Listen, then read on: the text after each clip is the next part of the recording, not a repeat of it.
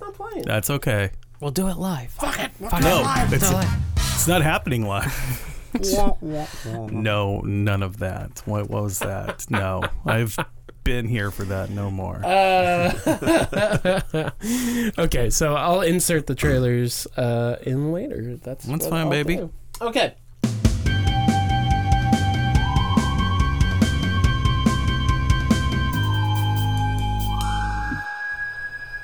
Hello and welcome to episode 91 of the Destroy the Brain podcast. Welcome back. Yeah. Hey. Holy shit. Are we ever going to to get to 100 episodes? Well, you know. About a decade's worth of work?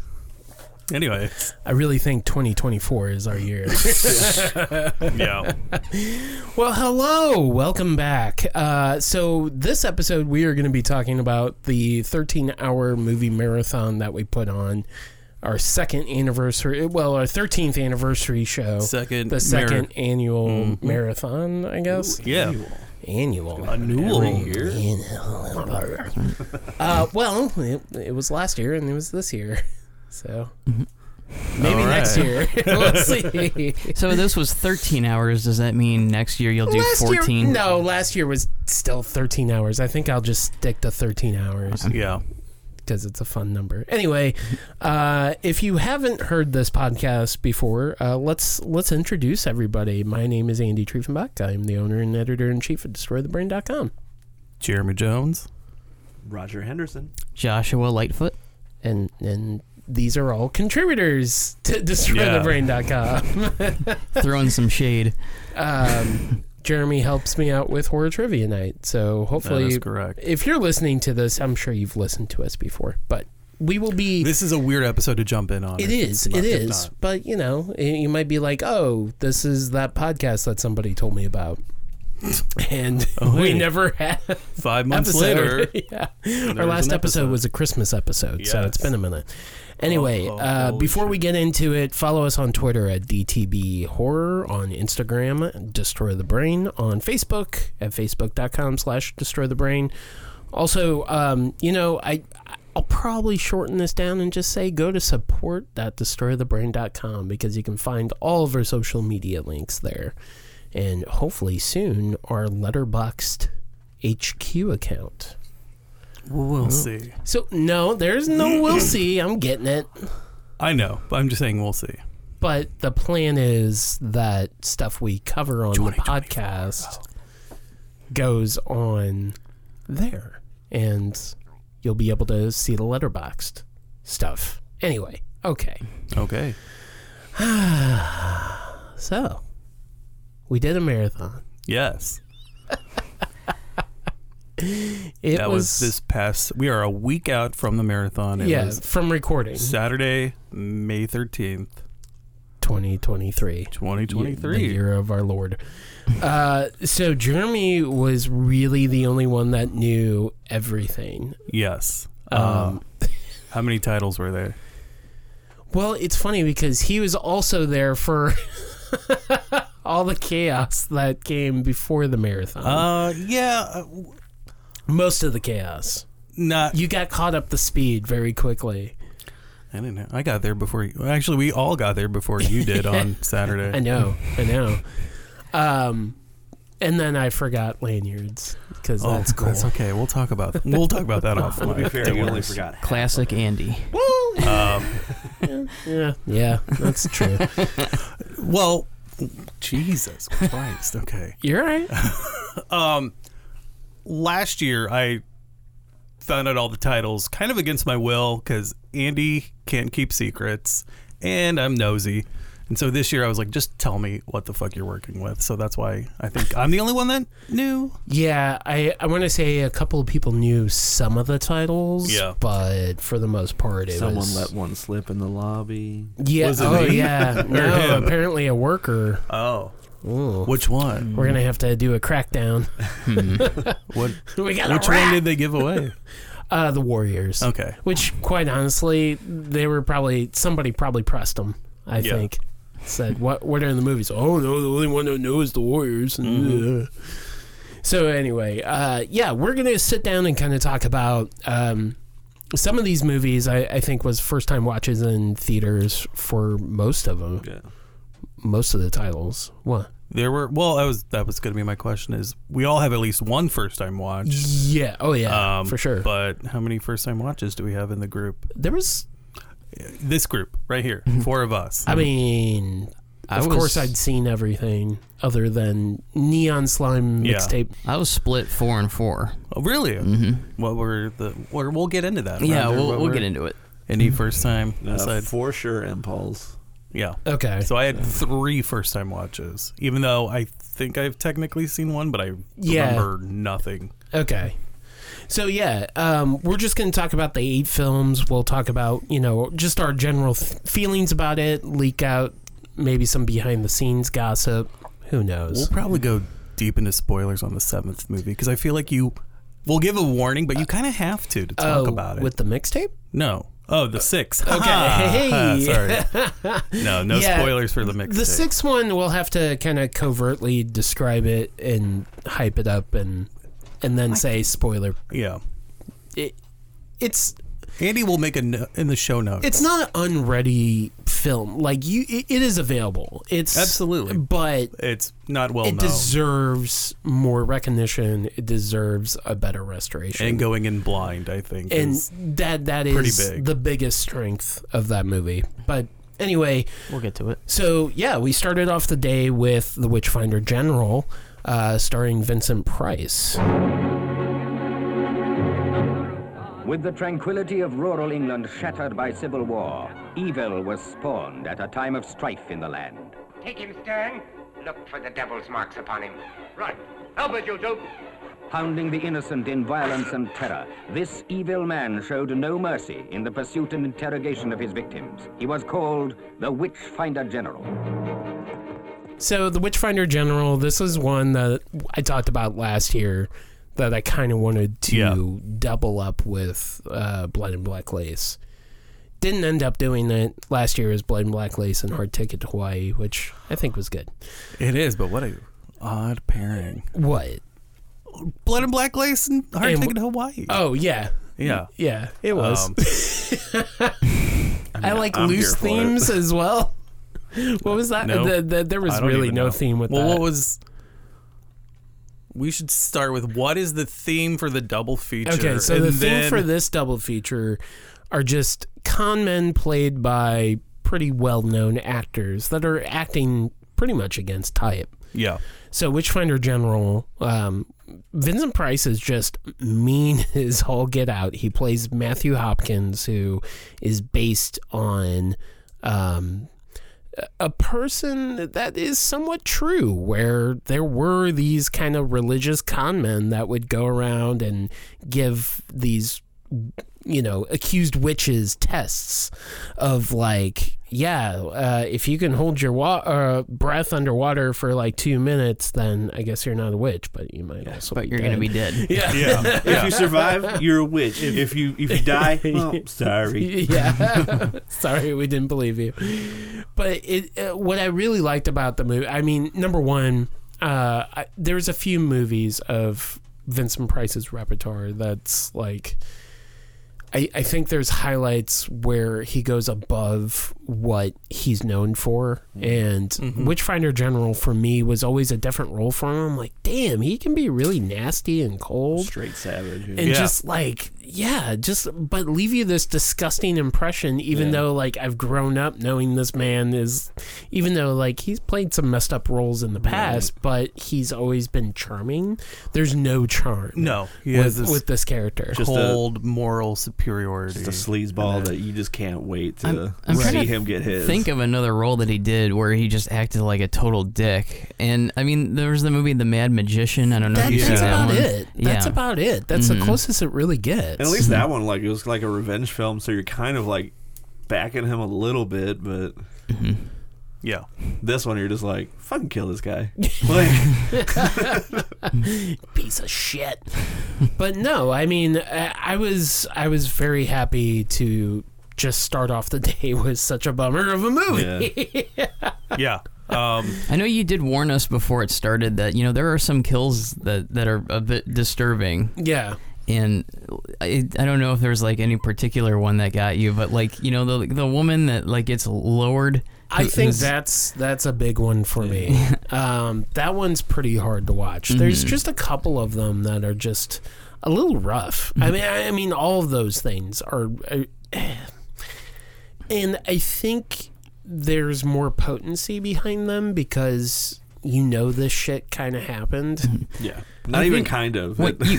You were giving hints before the movie started, and I thought the movie you were going to pick was Mark of the Devil. Oh, yeah. I mean, that would have been a fun one to start the day with. I want to say that that was on the short list because there was not this year, but movies that I would be interested in getting to possibly show in a marathon, because even though especially just because they have the gimmick aspect with that, with the barf bags, it would be really cool to do a marathon and just like hand out barf bags. People would be like, what the hell is this for? You haven't done a barf bag since the 5th anniversary. I haven't. It's been a minute. So, but was it the 5th? Or? Yeah, it was the it was the 5th one. Trailer show. Yeah. 5th year. We went from 5th year anniversary to 12. Well, kind of missed 10. I thought Dr. Butcher had barf bags.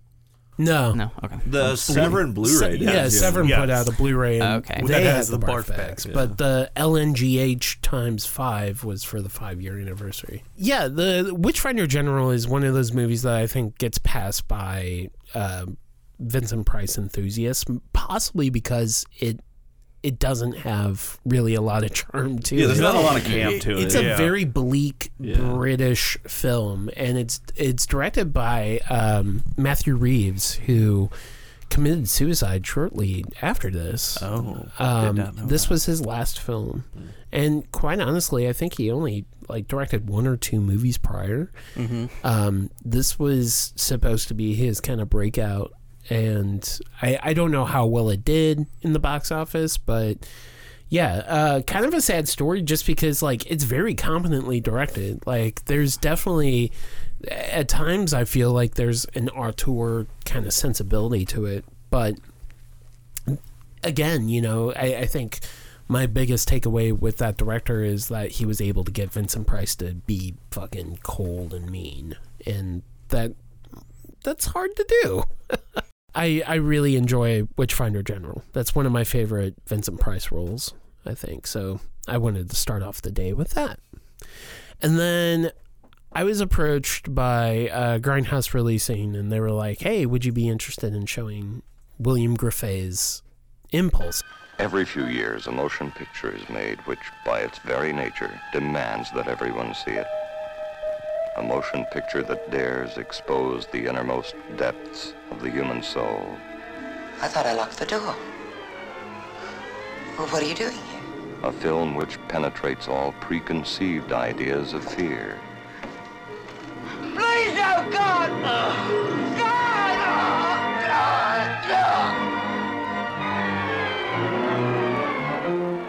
A film that explores the illusion of death.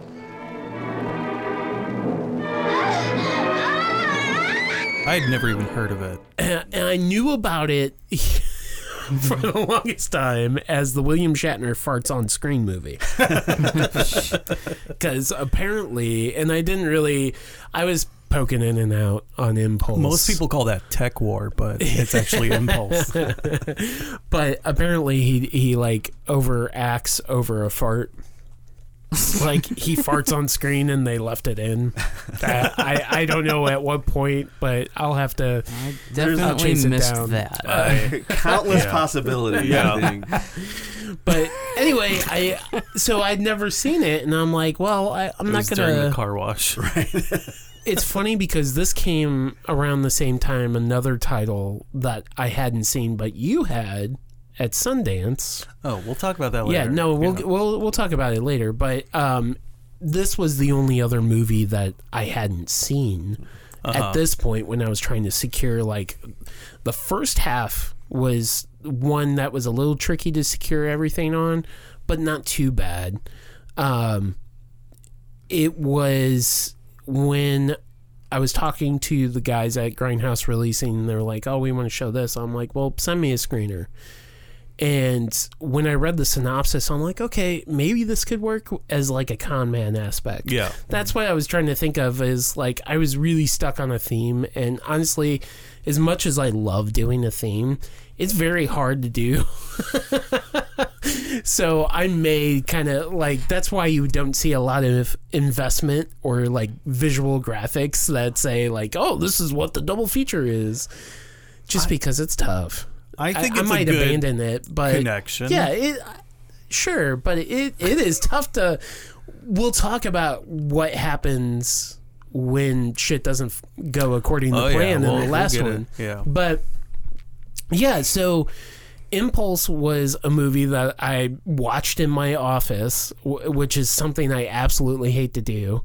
I like to watch screeners on my TV. But I watched it in my office because it didn't matter. I got a 360p version of the movie, and I'm like, oh, motherfucker. I probably could have got a VHS rip off of like Cinemageddon for this. But there are plans to put it out in yeah. So they either Blu-ray or 4K. As far as I know, it's just Blu-ray, but it is a 4K restoration, which is what we showed, and that was nice to actually see the movie a little better, even though I will say that the screener that I got was fine. Like, I could see the restoration work. I'm just joking. It looked, even at that version, it looked way better than the VHS, because the VHS copy that had been floating around, and I think somebody even uploaded it on YouTube, is blown out to hell. Yeah, because I was talking about this movie specifically to a lot of people at work, and I'm like showing them clips. I'm like, look how fucking amazing this movie is.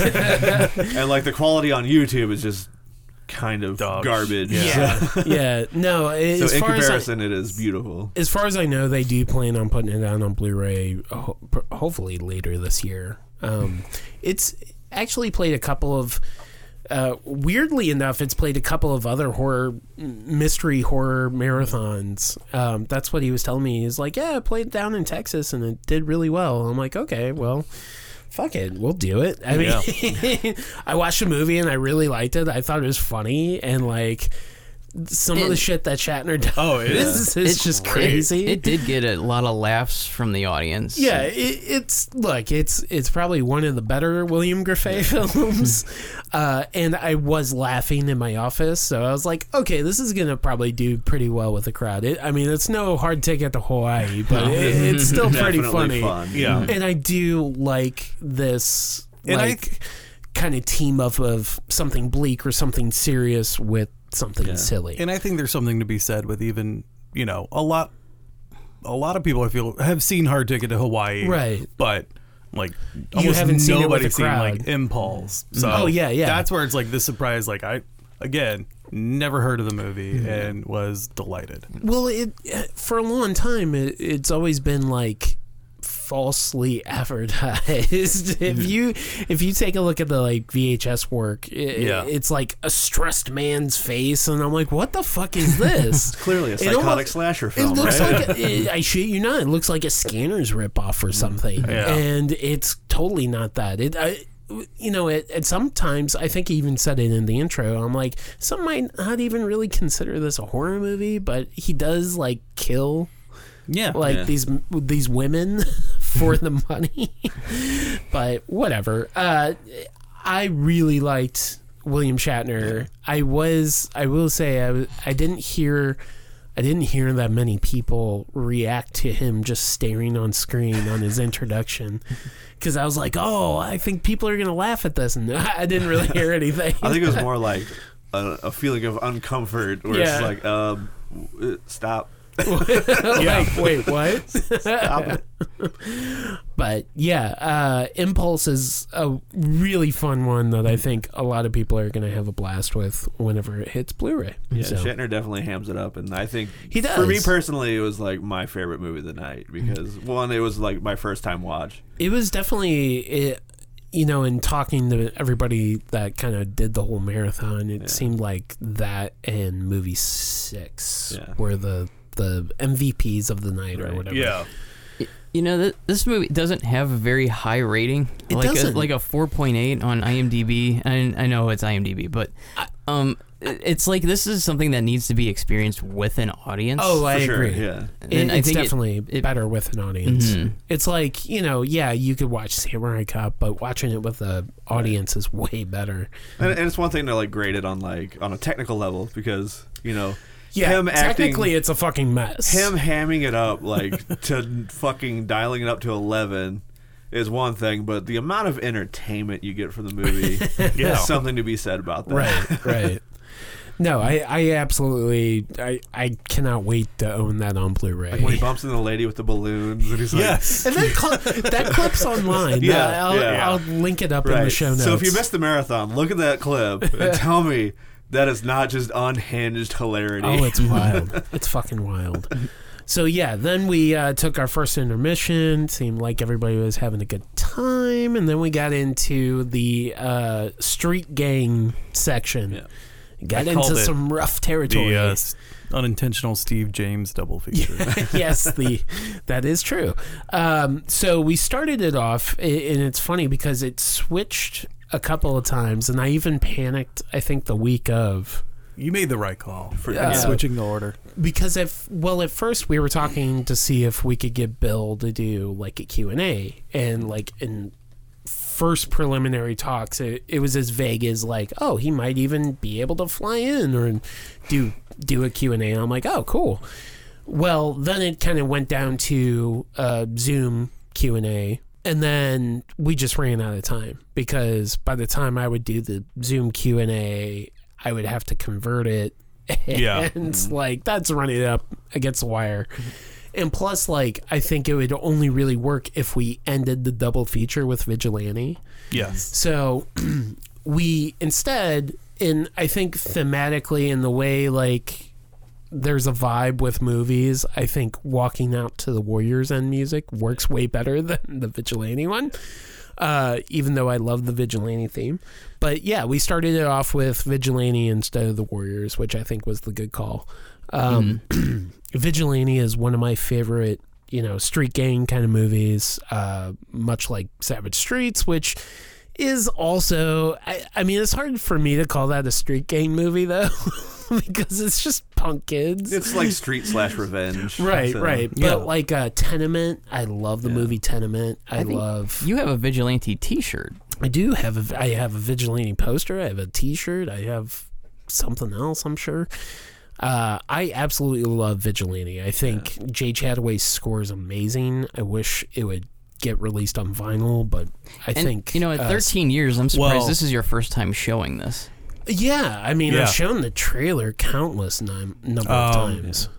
So I think talking with, which is funny, this marathon with the friends I started going to Grindhouse with, they would have, a movie would be a Block movie or a Landon movie. And there are both of their types of movies that I found out through them in this marathon. And I had seen Maniac, Maniac Cop, Uncle Sam, but Jesus. I hadn't seen Vigilante till Michael Block showed it to me, and kind of showed me the way. And that Jay Chataway score, which I haven't watched this in forever, but goddamn, it really recently just watched hits.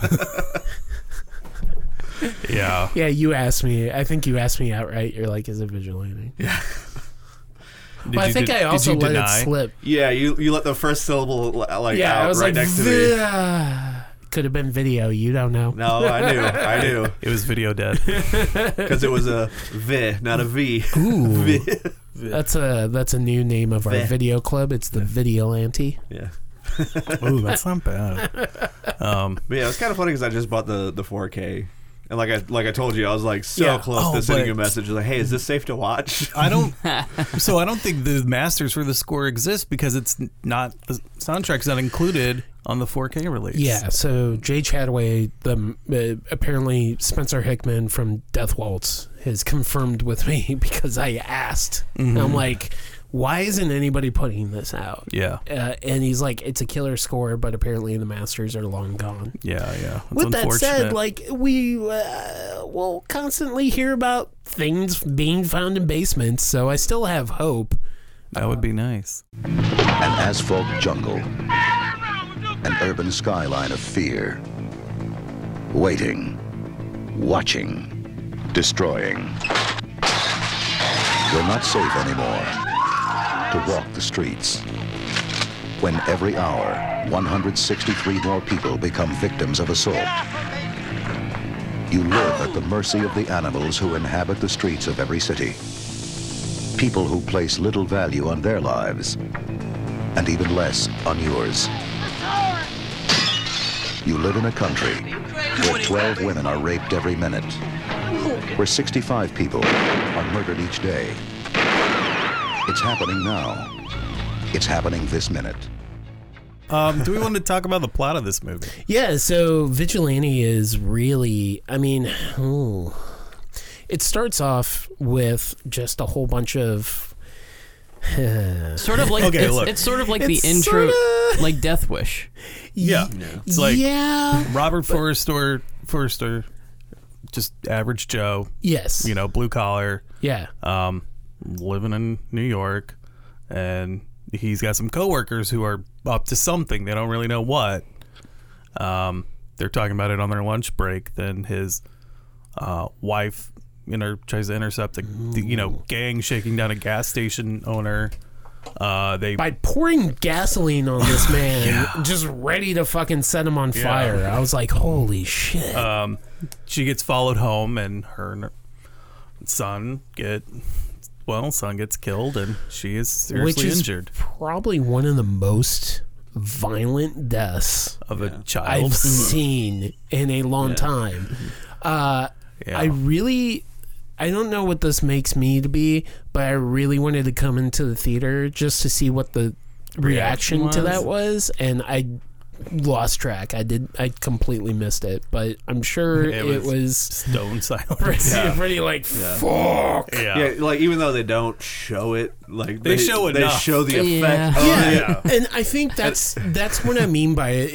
It's not like it's not maniac. I don't know. But it's impactful. It's hard to say because it's like it doesn't show you all the gore. It doesn't show you like the fine details, but it's just enough to fill in the blanks. Right.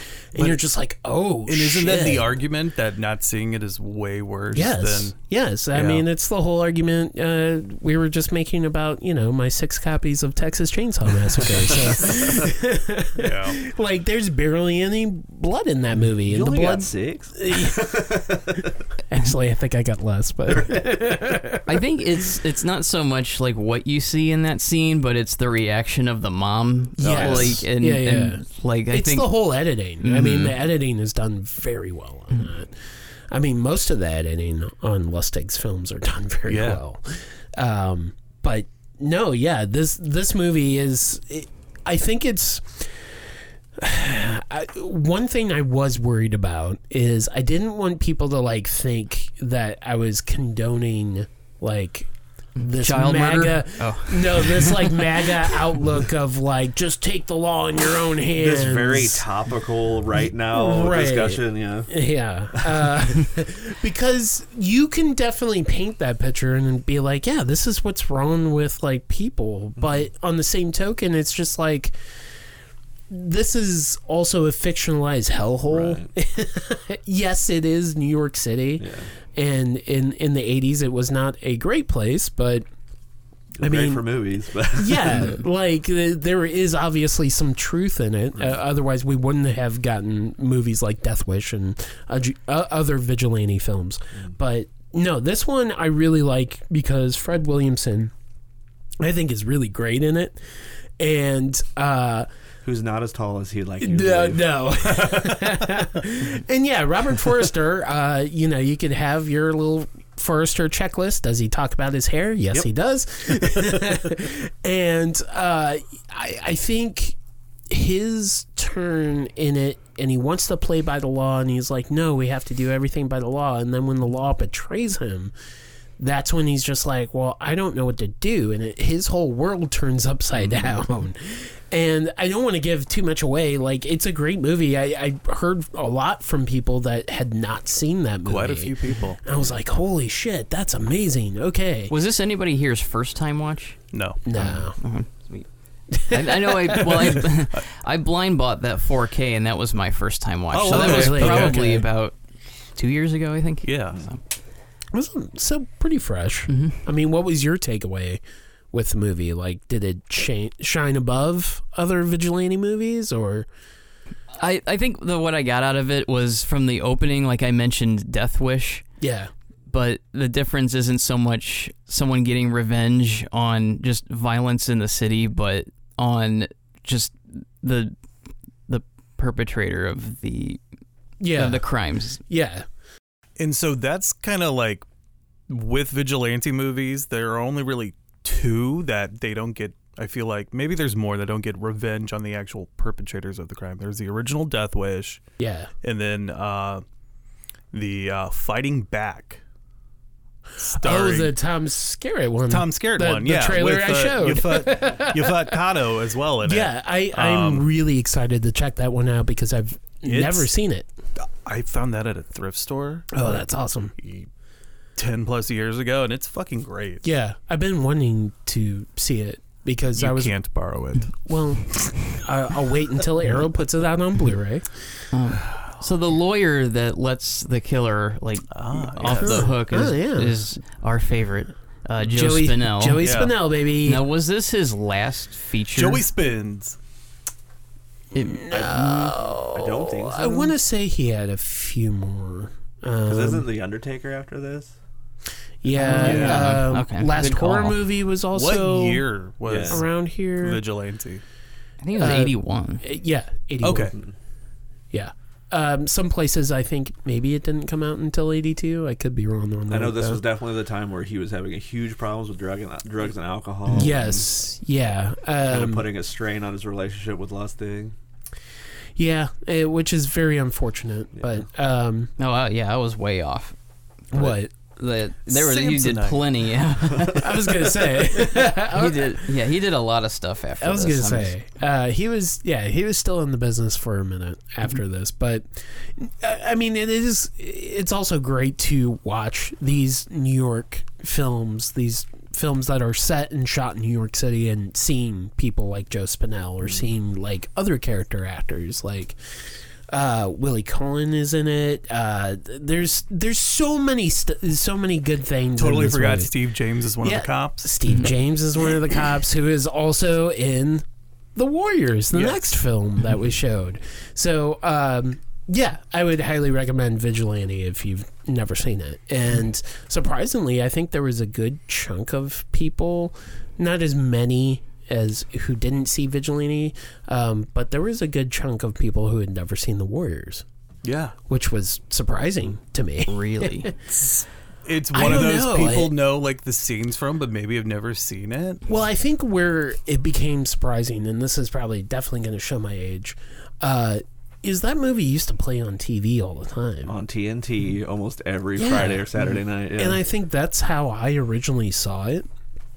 But now you don't have those staples anymore. No. And like, especially it's all sitcoms. Hell, like if you want to get this on Blu-ray, you have to import it from Australia to get the theatrical cut. Otherwise, you're going to get the director's cut. So do you want to talk about with Paramount trying to... Oh, yeah. So on this one... typically, like, if I don't reach out to the company, if it's a studio deal, which this is Paramount, so obviously a studio, I just let the theater kind of deal with it. They kind of broker the deal on my behalf. And I'm like, hey, I want to show The Warriors. Can you just find out what the terms are? And it's very imperative we get the theatrical cut. And I get an answer back, and they're like, yeah, they got it. It's X amount, do you want it? And I'm like... Yeah, but only if it's the theatrical cut. And then I don't hear anything, and I email her, and I'm like, hey, what's going on? I haven't heard anything. Oh, yeah, I sent him an email. I haven't heard anything. Is it really that big of a deal? Yeah. And I'm like, yes. Yes. I'm like, I will not book this unless it's the theatrical cut. Balls in your court. That's eventually what I had to say. And finally, like, it was no big deal. But Paramount essentially had to go and make sure that they had the theatrical cut on a DCP. What's the version that's on Paramount Plus? I think that might be. So here's the thing is, like, getting the theatrical cut it's tough to track down, but it's not impossible because it was on Amazon Prime for a long period of time. It was on Netflix for a long period of time. It wouldn't surprise me if the version that's on Paramount Plus is the theatrical version. But there's no way to tell either, I don't think. Because if, like, you go to Just Watch, I want to say that, like, it doesn't list it as two separate movies. So it's a crapshoot. Is there a runtime difference between the two? Or? Not much. Not really. Not much. It's like maybe a minute or two, possibly. But but those added like the director's cut's like shorter scenes, somehow. I think they try to tighten the pace a little bit, or at least Walter Hill did. But it's really just the crappy like animated cut. It detracts from the film. Yeah, it's just, it really stands out. Yeah, I still it's have not in a good way. Never seen the director's cut because I read so many bad things about it. It's and the theatrical Paramount DVD was out of print when his director's cut came out, so I found it used back then. But I ended up buying it. It makes this late 70s movie look like they spliced in like more current. Well, yeah, it looks out of touch. It doesn't. It's not changes. The changes are detrimental just by default because they are inserting footage that is not of the era. When did they do that? I think it was 2006. Yeah. Oh, I want to say it was earlier. I think around the same time as The Watchmen did the same thing, kind of. The Watchmen was 2009. Yeah. But it was like comic book movies. They weren't like what they were before, Disney, right, but there was MCU, something happening where there was a whole comic book thing happening. Yeah. It was the Wild West before, Marvel. They were really inspired by Ang Lee's Hulk. Right. As were a lot of things. Revolutionized the industry. But yeah, of course, I haven't seen this in for fucking ever. Right. Yeah. I will say something I didn't talk about, but last year first of all, I mean, Steve James, you can't even tell he's in it. He's one of the baseball furies. Right. He's barely in there. But shout out to stunt coordinator and one of the best action directors, in my opinion, Craig R. Baxley. Oh, hell yeah. Storm of the Century director. Action Jackson? I'm well aware. Okay. I'm well aware. Anyways. We don't have to flop out our wieners. So last year, during Hard Ticket to Hawaii, because I was like, Andy, are you going to give out like little frisbees for people to throw? He's like, no. So I went to Five Below on my way to the theater, got a frisbee, slapped the sticker on it, throw the brain sticker on it, and then threw it during that. And I got asked by an attendee, are you doing something this year for one of the movies? Shit. And so I was like, what could I do? And then I was like, oh, fuck. The fucking bottle clinking. But by the time I thought about that, so in the movie, he is using pony bottles. Yes. And that's why he's able to do it. They're 7-ounce bottles, so they're a lot lighter, a lot shorter. I went to the liquor store that's in between our houses and was like, I know I'm not going to you can't find like Miller pony bottles unless you're like ordering for a bar, and like after COVID, nobody has them anymore, which is kind of a good thing. You gotta go out to my area, bro. I guess, yeah. But I bought the Coors Stubby bottle, so I was like Johnny Lawrence Friday night, fucking killing Coors Banquet. And I was like, they're too heavy. I can't like do it. So I was like, I'm not doing anything then. Oh. But I was gonna. He tried. I had timed it up. Yeah, like when it starts, like as soon as the car they're in stops, like it's like that's when it starts. It's like, okay, got the timing down, but just at least you didn't get the idea to start throwing baseball bats. We'll talk about what Niles asked I was gonna do later, which is way worse and probably a felony. Kind of off topic, but kind of on topic. Is that audio mistake still in The Warriors? Like right before that scene where you can hear them say action? Like the last bit of action? I've never caught that. Oh, I don't think I've caught that either. Caught it once. It's you just hear the Warriors. Warriors, come out to play. think they would have like fixed it on the Blu-ray?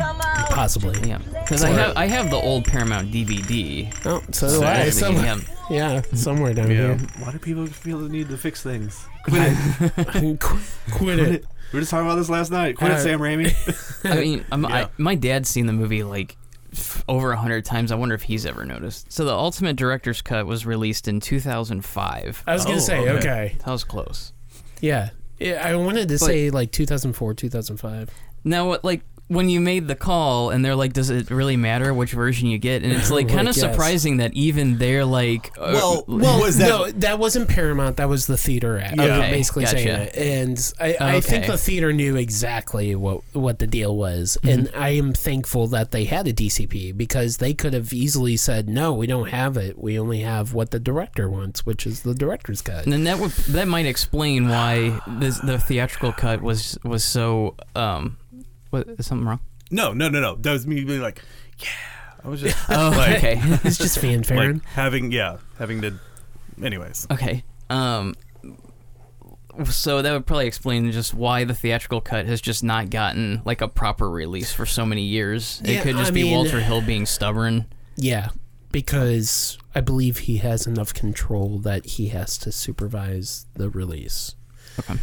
I mean, that's his calling card. That's his baby.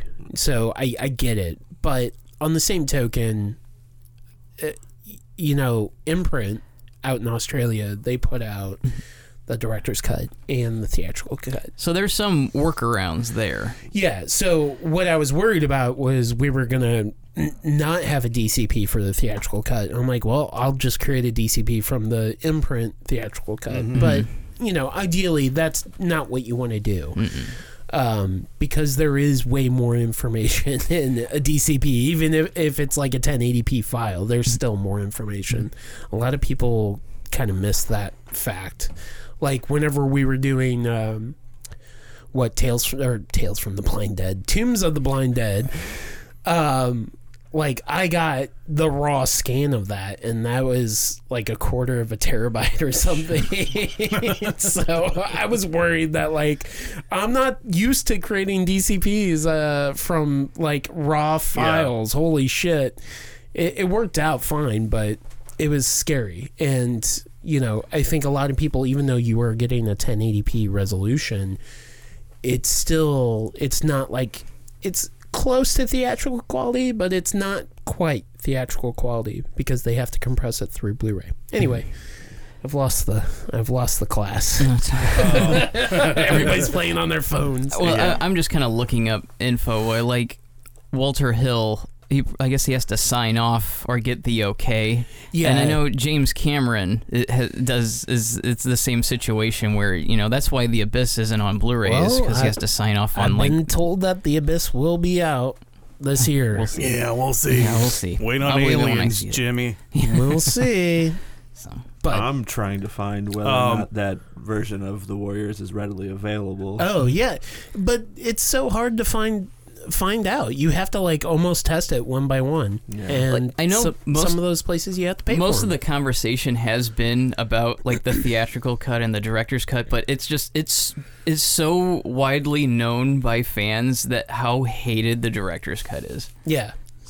I mean, I think it messes with a lot of the vibe of the movie. It does. I really love that score by Barry DeVries. It's especially in one of my favorite scores. The intro on the subway is so great, Director's cuts aren't always, or unrated cuts aren't always what's best. Right. Like, I know it's a terrible comparison, but like the Dumb and Dumber unrated version, the pacing is so thrown off. Or just because, I mean, there's typically good reasons things are cut. In this scenario, he tried to George Lucas it without George Lucasing it. He's just like, I'm going to fit it. I want to make sure people know this is a comic book movie, so I'm going to do this. And sure, like, shut up, Walter. It's like I don't get why you're over explaining this. It's a comic book movie because you have like these outlandish gang characters. It's already like a mythical movie, anyways, because that's supposed to be the whole feel where it's like all these hundreds of fictitious gangs. 300. Right. Can you count? 300. Can you count, suckers? Yeah. Zack Snyder 300. More comic books. It looks like there is a Warriors limited edition steel book.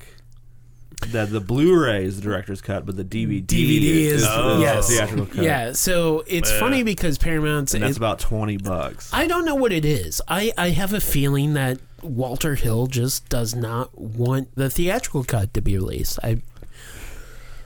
I don't know. I don't get it. Just give us what we want. Yeah, I mean... Give me what I want and I'll go it's away. Like Paramount was trying to do a compromise like, how about we just give you the DVD? We got plenty of these just like on a spindle. Right. Yeah.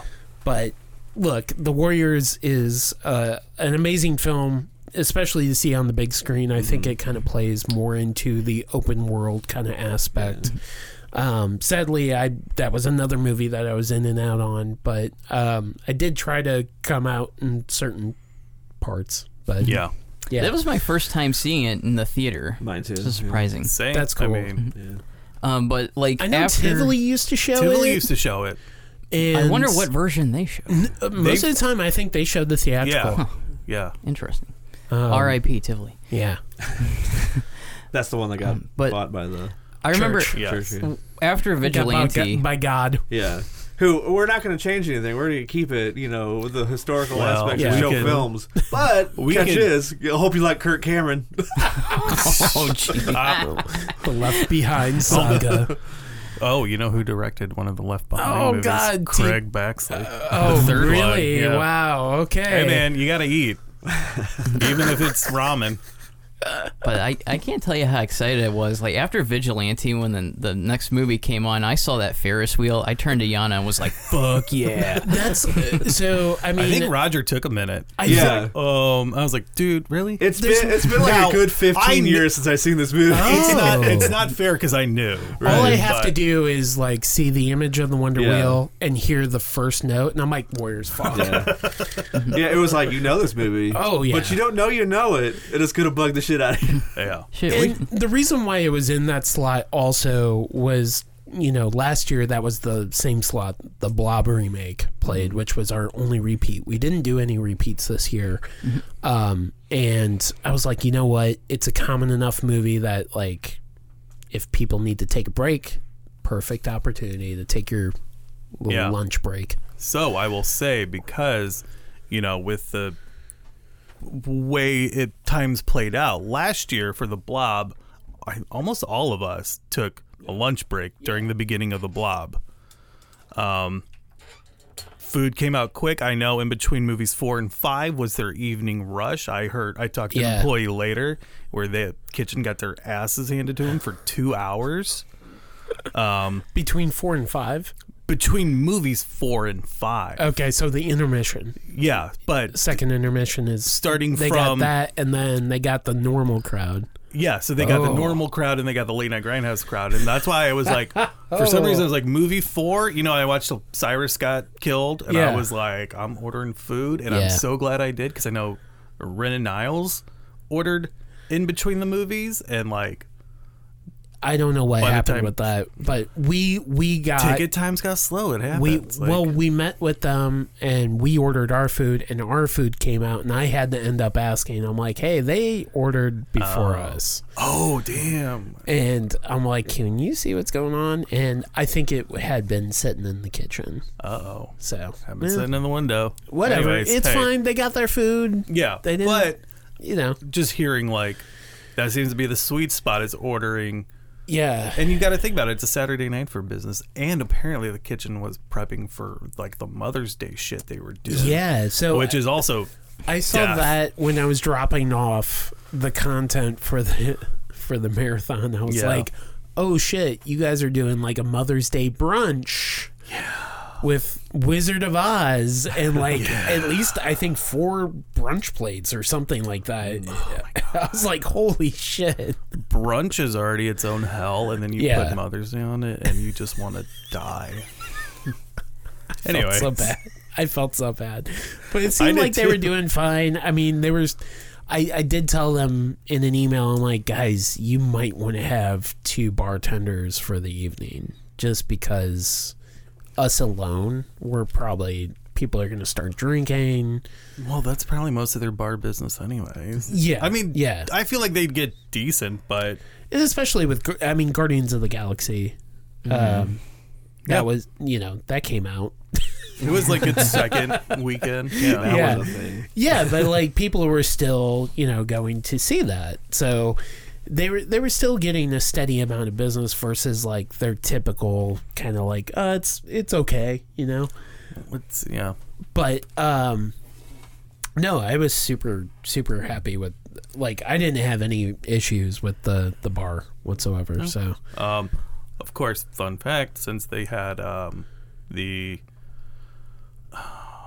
what is the IPA that was on the Four Hands IPA? Oh, Incarnation. Incarnation. That keg blew, and they put on, by coincidence or divine intervention, Vigilante.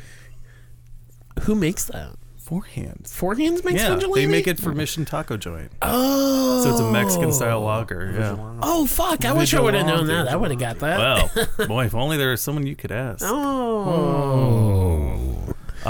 Anyways, let's move on to movies. So 5 and 6. What is the theme of movies? So 5 and 6? This one is definitely the looser theme, where it was just like, those late 80s movies that feel like 90s movies and maybe feel ahead of their time. That was the feeling for this one. And I did preface this double feature. I'm like, movie number 6 is one of my holy grails. Yeah. And it's funny because if you go to our Instagram account, again, Destroy the Brain, I posted on a story from I think it was almost 3 years ago or something. 2020. Yeah, and somebody asked Andy.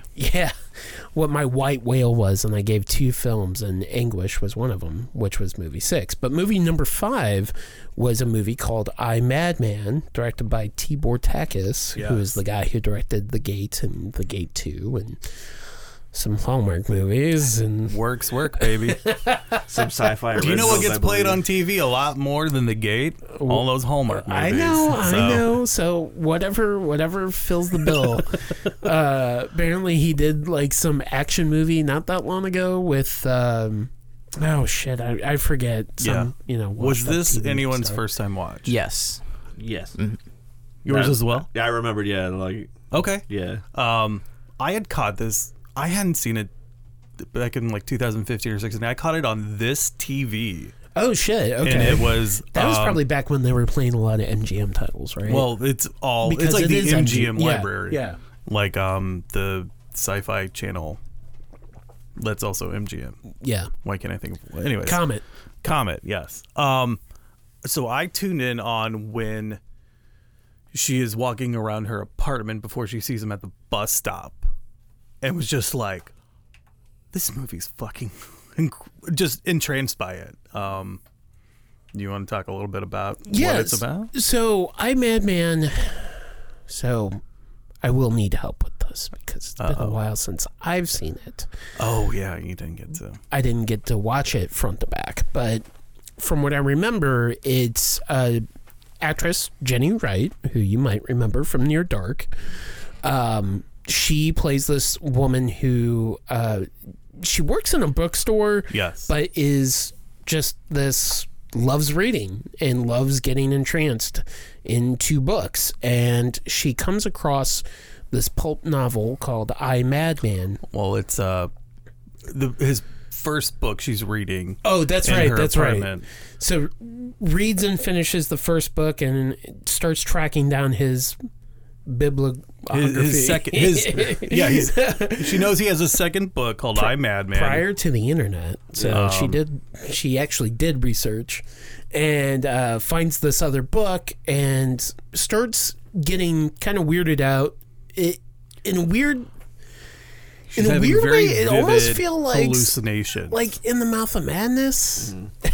Ooh, even though it'd be a good double feature. I think so too. But The Mouth of Madness kind of meets Dark Man in a way. Yeah, I mean, what's interesting, what always interests me about this movie is it feels like this kind of weird 60s throwback kind of movie, but it's not. it does take place in the 80s, as some of the hairstyles will show you, LA. and like her the cop, he's very 80s. Yeah. But also, like, some of the shots in this movie, like, especially the monster reveal shots, I'm like, holy shit, these are really cool. And they just kind of burn in your brain.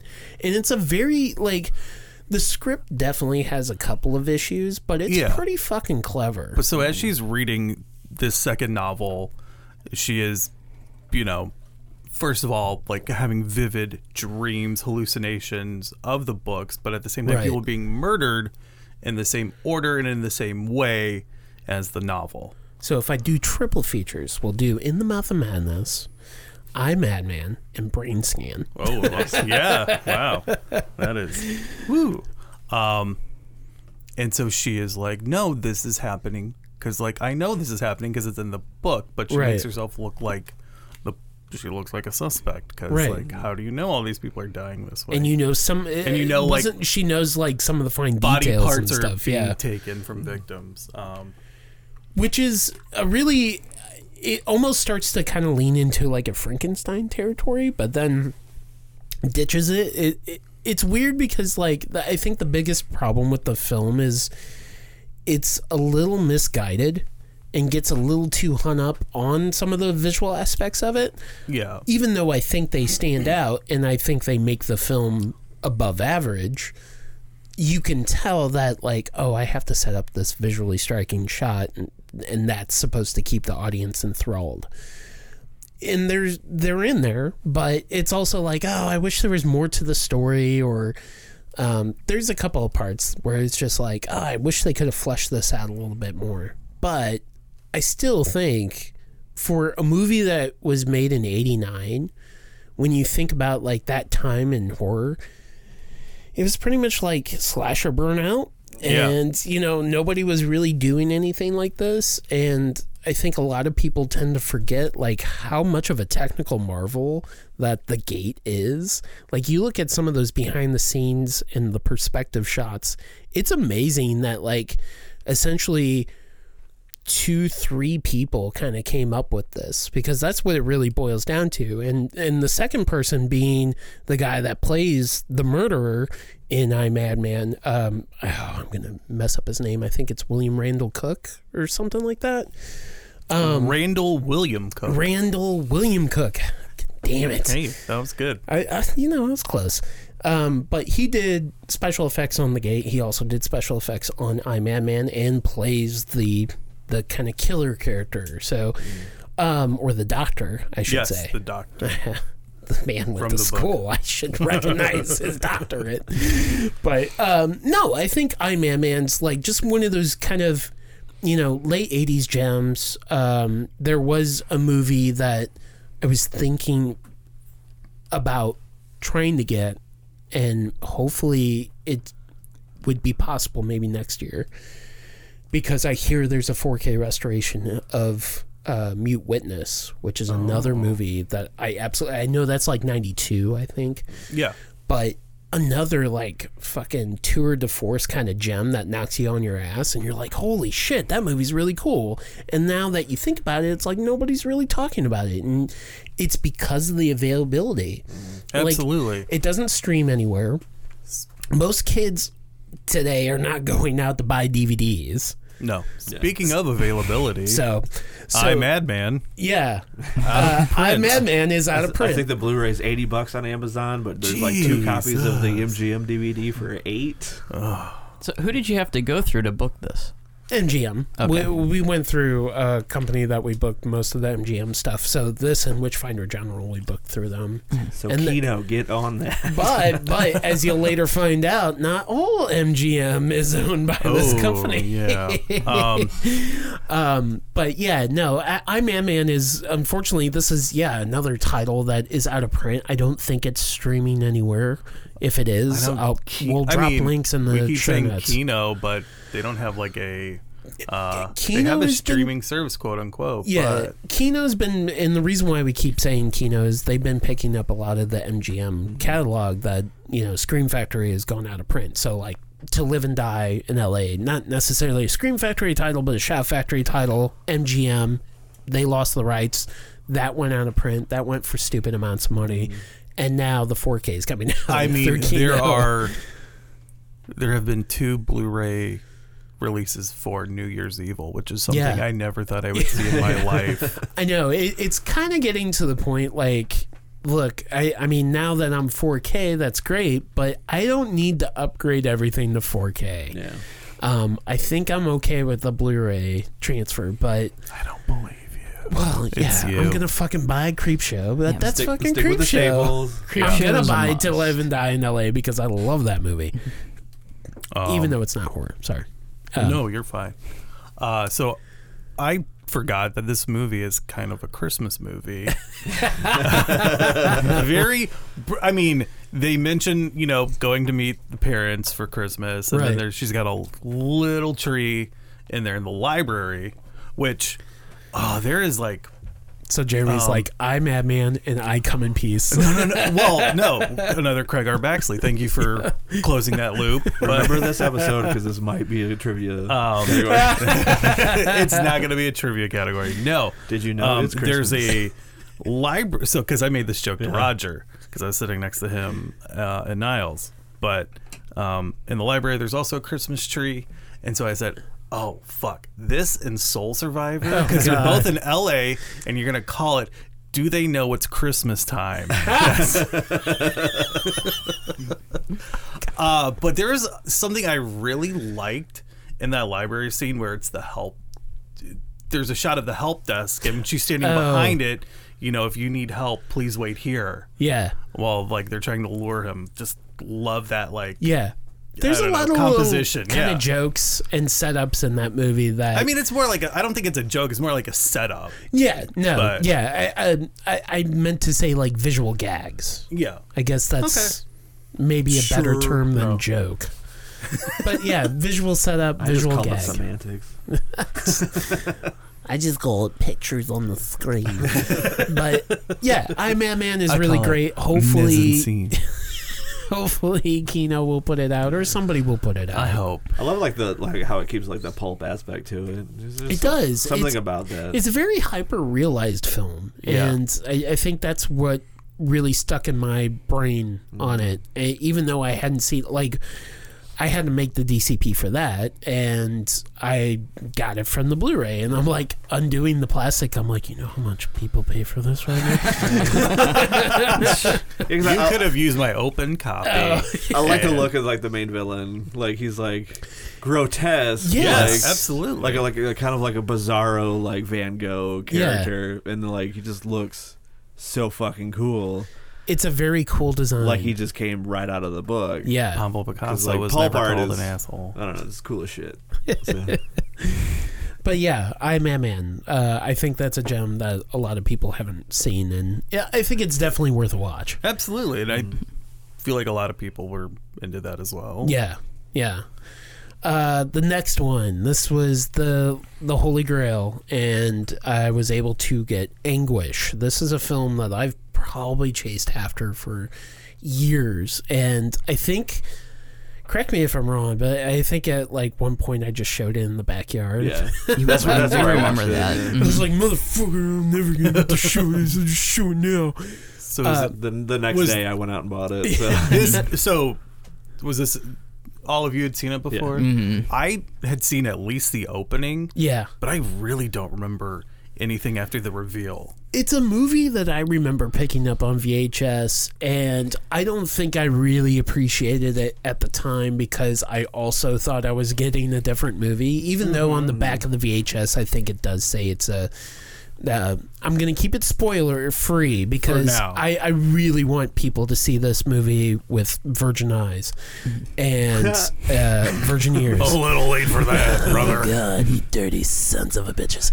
Anyway, I'm going to do my best not to to spoil anything, but a lot of things were about eyeballs and spirals and hypnotism, and I was like, oh, this might be a weird movie, and that is in there for the first 19 minutes, and I'm like, oh, whoa, and then this happens, and I'm like, oh, this is cool. And I remember seeing it as a kid, and I'm like, oh, this is cool, but I kind of wanted the real story. But I could probably like sum it up. Like we could probably talk a little bit about the beginning, where it's about like this awkward eye doctor who lives with his mom, played by Zelda Rubinstein. Yeah, and the eye doctor is played by the recently late Michael Lerner. I know him best as playing the mayor in the '98 Godzilla. He played Mayor Ebert. Yes. And so the mom has like this telekinetic connection with his son, right? And is making him go on a killing spree. And since he's an eye doctor, all he's obsessed with is eyeballs. Because she thinks that she's like obsessed he's with a the doctor. eyeballs as well. She thinks he's a doctor and is the best surgeon in town. So he's just an orderly. But he's apparently just an orderly at the hospital. But yeah, there is an obsession with eyeballs. Yes, and he stalks this couple, and gets their address and goes to their house. Well, it was a patient who was extremely rude to him. Who was a total bitch. I'm talking Vincent Price and Witchfinder General bitch. Yeah, she was getting new contacts and they hurt and come to realize, maybe unintentionally or intentionally, the wrong prescription was in the contact, so he was bringing new contacts. I think that was just horse shit. I think it was too. Did anybody else? They also felt better. She said. Yeah. She was like, "Well, how would you know much he's not better. even a doctor?" Yeah, you don't question him. I'm surprised she didn't overreact to the fact that this guy went to her house, just shows up and knows their address and everything. Well, here's the oddest thing about the movie is it's obviously, I think some of the shots are actually shot in LA and it's supposed to take place in LA, but it's definitely not all American actors. No. Except for Zelda Rubinstein and Michael Lerner. Those are your American actors. And I did have a minor freak out because I had to create the DCP for this. I thought, I'll tell you about it later. But I mean, I had some late minute sweats. Is it what you shared with me where you're like, wait a minute, why is the audio fucked? Oh, no. It wasn't. Okay. It wasn't that it was fucked. I thought I had it in the wrong language because of the source I used. Oh, Cinemageddon strikes again. No. I'll tell you about it when we get to it. But yeah, so that is the basic gist of the movie. If you do not want this film spoiled for you, and that's only like 20 minutes of the movie, I highly recommend that you jump out now because you need to see this movie. Maybe you should put show notes, like in the you show did it notes, in last year. Yeah, in the show notes, there will be a link to buy the Blue Underground DVD. But also for the spoilers we're about to talk about, so you can skip over it. Yes, I'll have a timestamp, so go to the show notes. Do it now. Look for this section. Spoilers incoming. If you don't want spoilers, then click. Bruce Willis was dead the whole time. Oh my God! Jesus. Okay. Point of no return. Here we go. Okay, so one of the gimmicks with Anguish is when he arrives at this lady's house and puts the contacts in, and then he goes to kill them and take out an eyeball, we start to see that the print starts to look a little more damaged. And there's like cigarette burns and something's not right. Like it's not necessarily in focus as sharply as it should be. And I'm like, oh yeah, that's, at first I freaked out. What a I was shit transfer. Oh fuck. And I'm like, wait, no, dummy, this is where it happens. And when I created the DCP, which I created from the German Blu-ray release, which granted, I will say, very good release. I just think it could look a little better. Yeah. I think that illusion could probably play a little better with that as well. But essentially what happens and what's great is there's a twist every changeover. So most changeovers are about 15 to 20 minutes, and that's when a reel changes to the next reel, right? So when we see that first cigarette burn and we see the damage, we're like, oh, okay, well, this just must be a bad print. And then at one point, you're like, why is this camera still going down when it doesn't feel, what's the black? What's happening? oh, fuck, we're in a theater. And I'm like, what?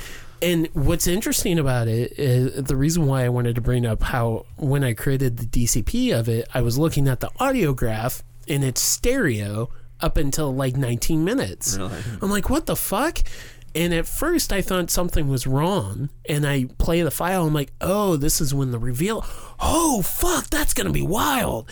So I make the DCP, and I told everybody, I'm like, I'm making it a point to watch this from the beginning to the end. That's the only movie I really care about right now. Mm-hmm. And when that did happen, the 5.1 kicks in, you hear popcorn chewing and like some of the side speakers. I'm like, oh my God, this is amazing. Because like I forgot, they have conversations. There's like a little bit of dialogue between the sisters or friends, I forget. But the two girls that are inside the theater watching the movie, so we're revealing that the Zelda Rubinstein, Mike Lerner film is a film called The Mommy. And now we are introduced to these two girls who, I guess, teenage girls that are watching the movie. One's a little younger, I assume, because she's getting a little more freaked out and affected by the movie. Sure.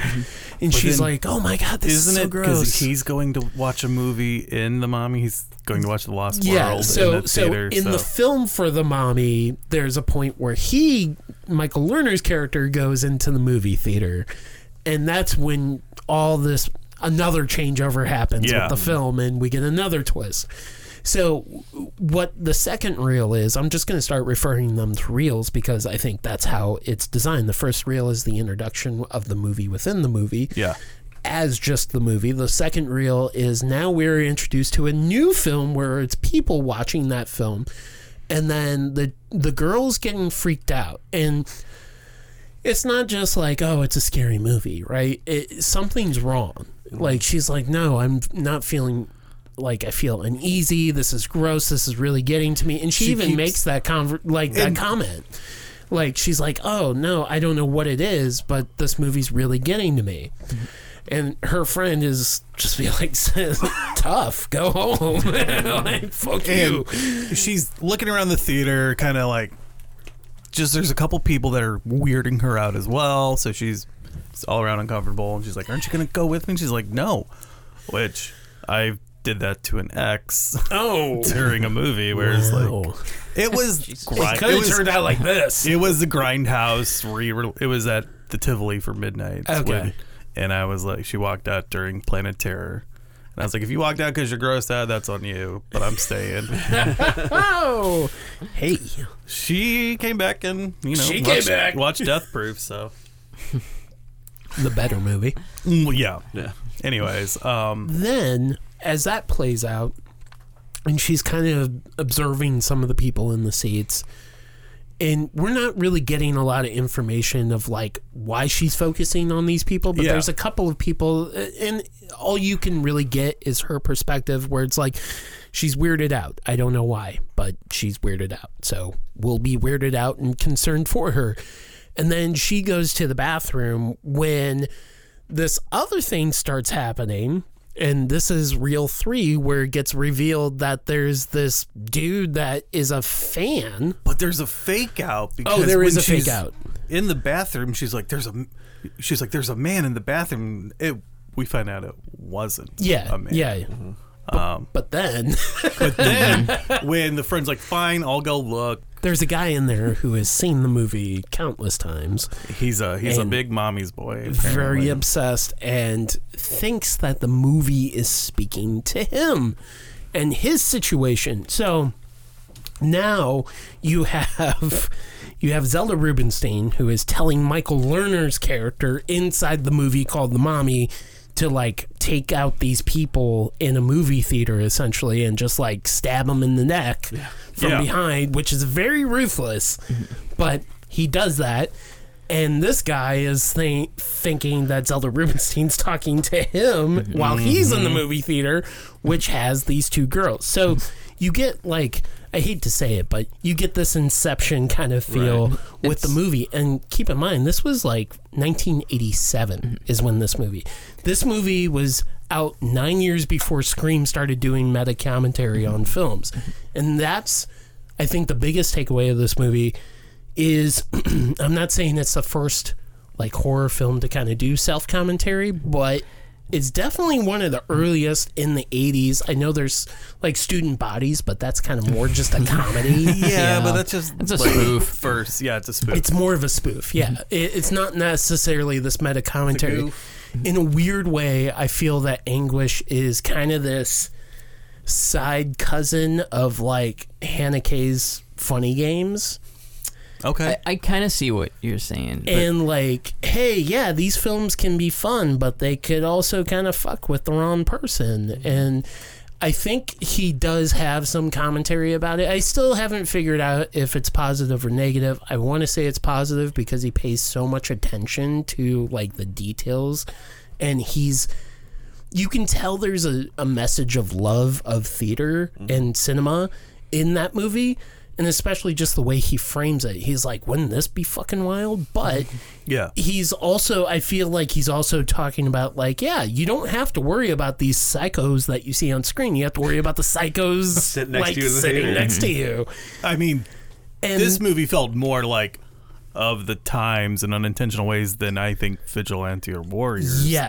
Yes. It's like, I heard an interesting comment, and Charles, I hope this is cool to say, but there's a couple of younger people that will come with their mom and dad to these things, and they were there for this, and I know Charles was a big fan. Actually, he guessed what it was before.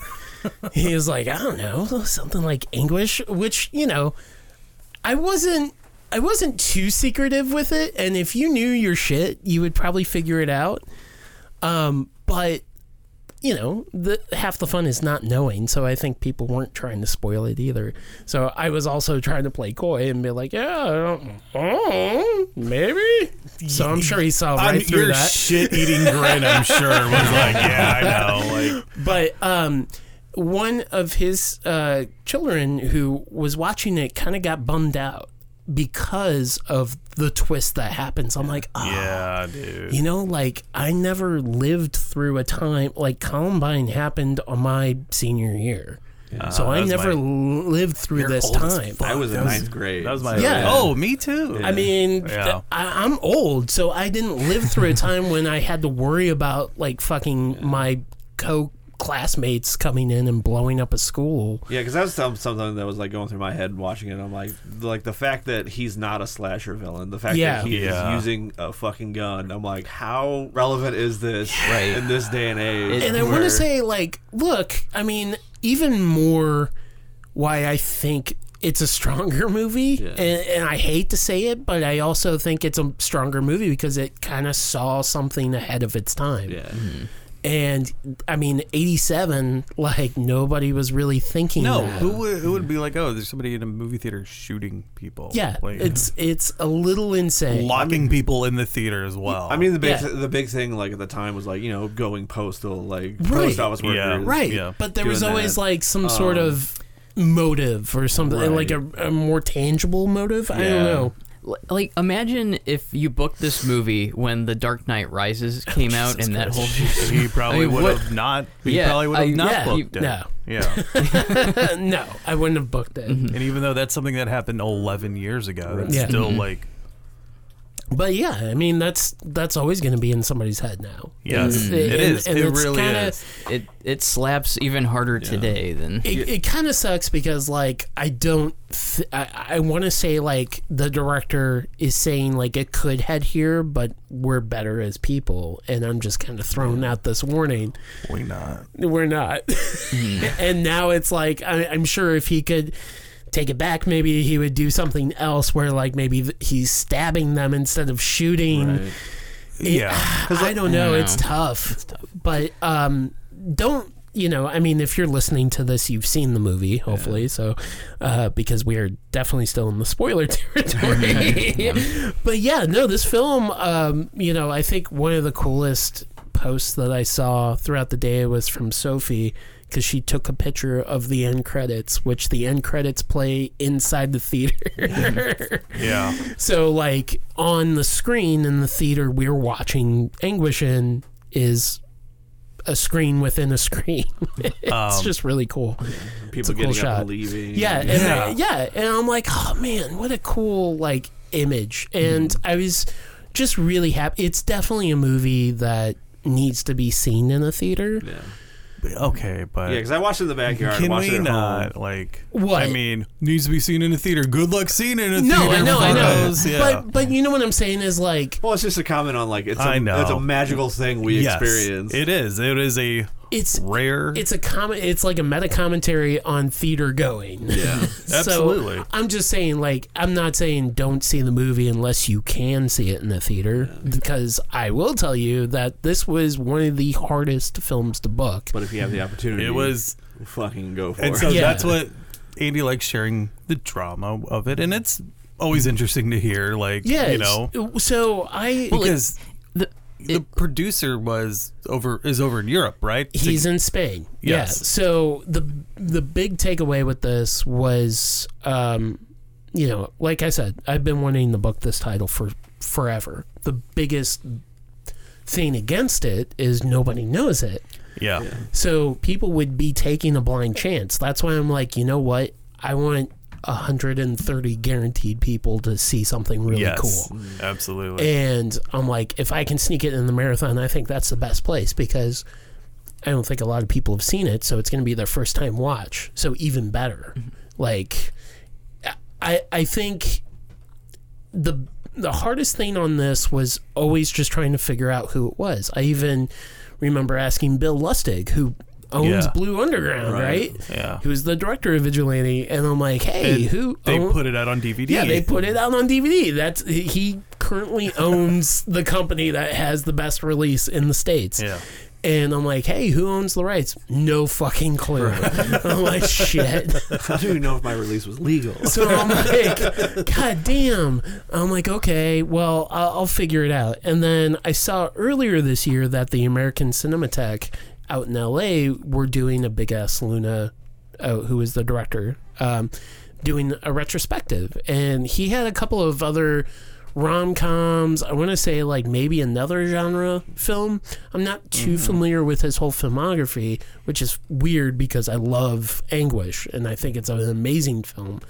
But I saw that they did this retrospective and they did a 35 millimeter print of Anguish. While I knew the 35 millimeter print was going to be a possibility, I was like, oh, I wonder if I could get clearance just to show it, because that's all I really need. And luckily the guys from Cinematic Void gave me the contact information. Tried to contact them, never heard anything for like months, and finally I finally hear something back, and it's like, yeah, we represent that title. Trying to reach our Spain offices, so I'm reaching out to like a Los Angeles office representative, and she's like, trying to reach our Spain offices, we'll hear from them. I'm like, okay. So it gets down, this communication gets down to the point where I'm emailing her every day. I'm like, I want to show this, please let me. I want to give you money. So finally, like, I mean, she got the hint, but then I found out about Spanish holidays, and apparently there was like 1 week where it was like the Spanish Labor Day or some sort of, there was 2 Spanish holidays back to back. Like the one on Tuesday was only in Madrid, which is where the offices were.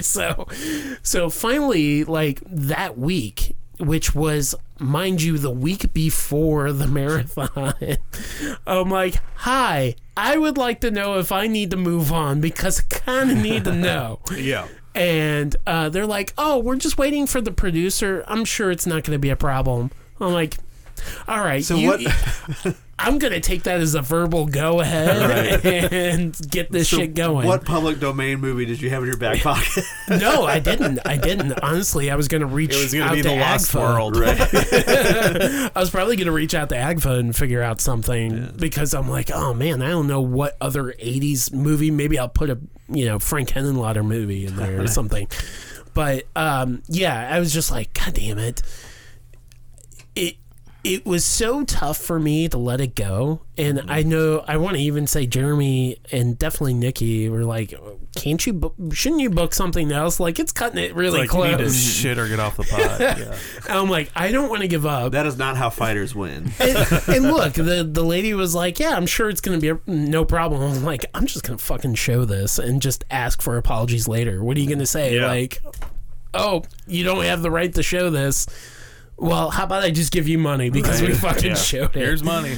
But yeah, it was literally the Friday before the marathon. I got the invoice to pay it. Wow. Oh my God damn it. Wow.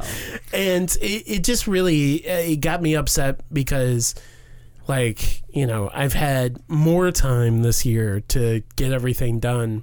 But with that all said, I will say just booking that movie and being able to experience it in the theater, that was enough reward for me. Absolutely worth the drama of booking it. Yeah. And plus, it's a fun story. So. Yeah. So you have one more white whale? Well, yeah, one of them is Thriller, A Cruel Picture. I don't know if I could throw that in a marathon. Right. I don't know if Marcus would appreciate which version you show as well. Yeah, you got 2 cuts of that. Right. It would probably be the Colin One Eye version, though. What makes me mad is like the one with like the gratuitous eyeball scene. Yeah. Is also accompanied with all the grossy stuff. Pesky fucking. Yeah. But yeah, I mean, I was just super happy to show that, and I think it's such a strong movie, and it leaves such a strong impression. And to show that in what I consider as the optimal environment to see that movie in was just like dream come true. And I got to talk to a couple people that came out, and they're like, "Wow, that movie was amazing." Everybody seemed to be pretty abuzz with that one. Yeah, it was. And then we it was crushed either their that souls. or Impulse were like the biggest takeaways. But I had a pretty interesting perspective on I Madman and Anguish. Yeah. Mentioned to me is that they're both movies where like nobody believes the woman, even though they're both completely right. It's Jenny Wright's character is like, yeah, it is this character. Like everything she says is true, and it's this teenage adolescent girl. There's something really wrong here. There is, this. I don't trust this person, and you're like, you're just being a fucking. You're just being weird. You're just being weird. Yeah. You're just kind of being a little asshole. Quit being a woman. And then it's like, oh, is she right? Is she right though? Yeah. But yeah, now the next double feature was originally, speaking of MGM, going to be Amityville 2 and Boarding House. But you were gonna flip that. Well, I don't know. I think I was gonna do Amityville 2 and Boarding House. Oh, see, I think you need to punish people with Boarding House and then reward them with Amityville 2. But yeah, I was informed not too long before the marathon that Amityville 2, they lost the rights in 2021. So I was like, oh, cool. So I got to think of another movie that's going to fit this, because obviously Amityville 2 and Boarding House, like, you're dealing with a possession story. So he was telling me this, and I was like pushing for, because I knew he was going to do Boarding House. I was pushing for the Friday the 13th fan film mixtape from Bleeding Skull, which is shot on video. It is all fan films for Jason Voorhees, and it's like 73 highly minutes or something. Illegal music. Yeah, absolutely. That's what you do. And I was very tempted to book that. Just be like, oh, well, Friday the 13th, 13. Yeah. But then gotta work on that theme. Let's make it cohesive. I was like, well, let's look at Neon Slime Massacre. Or I keep saying I said Neon Slime mixtape. So I will take all the blame for Neon Slime mixtape. I said, fine. How about this one? He goes, oh, okay. And I wasn't. Yeah, I was like, I think this one's going to work better. Mm-hmm. And it's funny because I've literally had the screener for God knows how long. So I've had every opportunity to watch it. And then I popped it in. I'm like, of course, like the first or second trailer is Boarding House. Yeah. So I was like, yes. So I was happy that it paired up. But yeah, the Neon Slime mixtape is a collage of a lot of like shot on video stuff, weird, like oozy shit. Yes. There's the Premutos, the The Fallen Angels. yeah, The Fallen Angels. There's a good chunk of that in that mixtape, and then there's Horror Brunch, which is one of my favorite. Demon Queen, which there's quite Demon a bit of Queen, Diamond Farmer. Ripper. Yeah, Yeah, with Savini as in the parking lot, right? Yeah. the evil Jack the Ripper. Yeah. And then I think the highlight of the Neon Slime mixtape is the life and times of a male stripper. Yes. I actually had to ask Bias Block because he is Mr. Shot on Video. Uh-huh. I was like, "What is that movie?" He goes, "Oh, do you mean this?" It's like, God damn it! Of course. Like, he went to Scarecrow Video and basically made a list of like all the shit he couldn't find. Oh my God! So God bless you, Block. yeah, he is one of a kind. No, I was like, you know what? I want something where I think I even said it in the intro was like, if anguish broke your brain, this is what happens when you're just like laying down and everything's oozing out. And I just kind of wanted to have fun. I'm like, I know it's the last double feature. I knew a couple people that were leaving. Asking a lot. Yeah, I knew a couple people that were leaving, and I was like, you know what? That's cool. It's just gonna be funsies right now. Yeah. Well, for some people. So angels to some, demons to others. So, the Neon Slime mixtape, I don't know if AGFA has that, like, on demand on their Vimeo on demand or not. Maybe, because I don't know, because I know they've done the Friday the 13th one as, like, a one-time watch. Because I was going to watch that a year, probably during COVID, and then I was like, oh, I can watch it all week. And it's like, nope, it was, like, a live. Shit. It's like, fuck. Is this a partner title with Whitaker Syndrome? No, it's so Bleeding Skull. Who it's them with AGFA. Okay. Yeah, it's like a partner title, but it's not a partner title. I just didn't know if I can buy this like physically. Or... No. Okay. They just have like the shot on video horror. Video Rage. Maybe Analog Nightmares. No, what are you talking about? There's one of the like. If you're talking about the AGFA horror show that has the Video Rage one. So the AGFA horror show that has the Video Rage as a special I think feature. Video Rage, I don't know. It's something like that. Yeah. It's but it's a lot of SOV stuff. Yes. Yeah, that's Video Rage. And that's a special feature on the AGFA horror show. And I think you can book Video Rage. You can. Okay. Yeah. But I don't know if they plan on putting... Well, like the Friday the 13th one, There's apparently no there's way. illegal music. Not to mention illegal, like I think Michael Myers shows up in that to fight Jason. And I want to say kind of the same thing with the Neon Slime thing. So I don't know how that works. I think they're also meant to be like little mix tapes for theaters. Yeah. So, yeah, I don't know if there is a way. I'll find it and I'll put it in the show notes. If anything, they might have it on like their Vimeo on demand or something. But I thought those were like really cool because it was like rapid fire.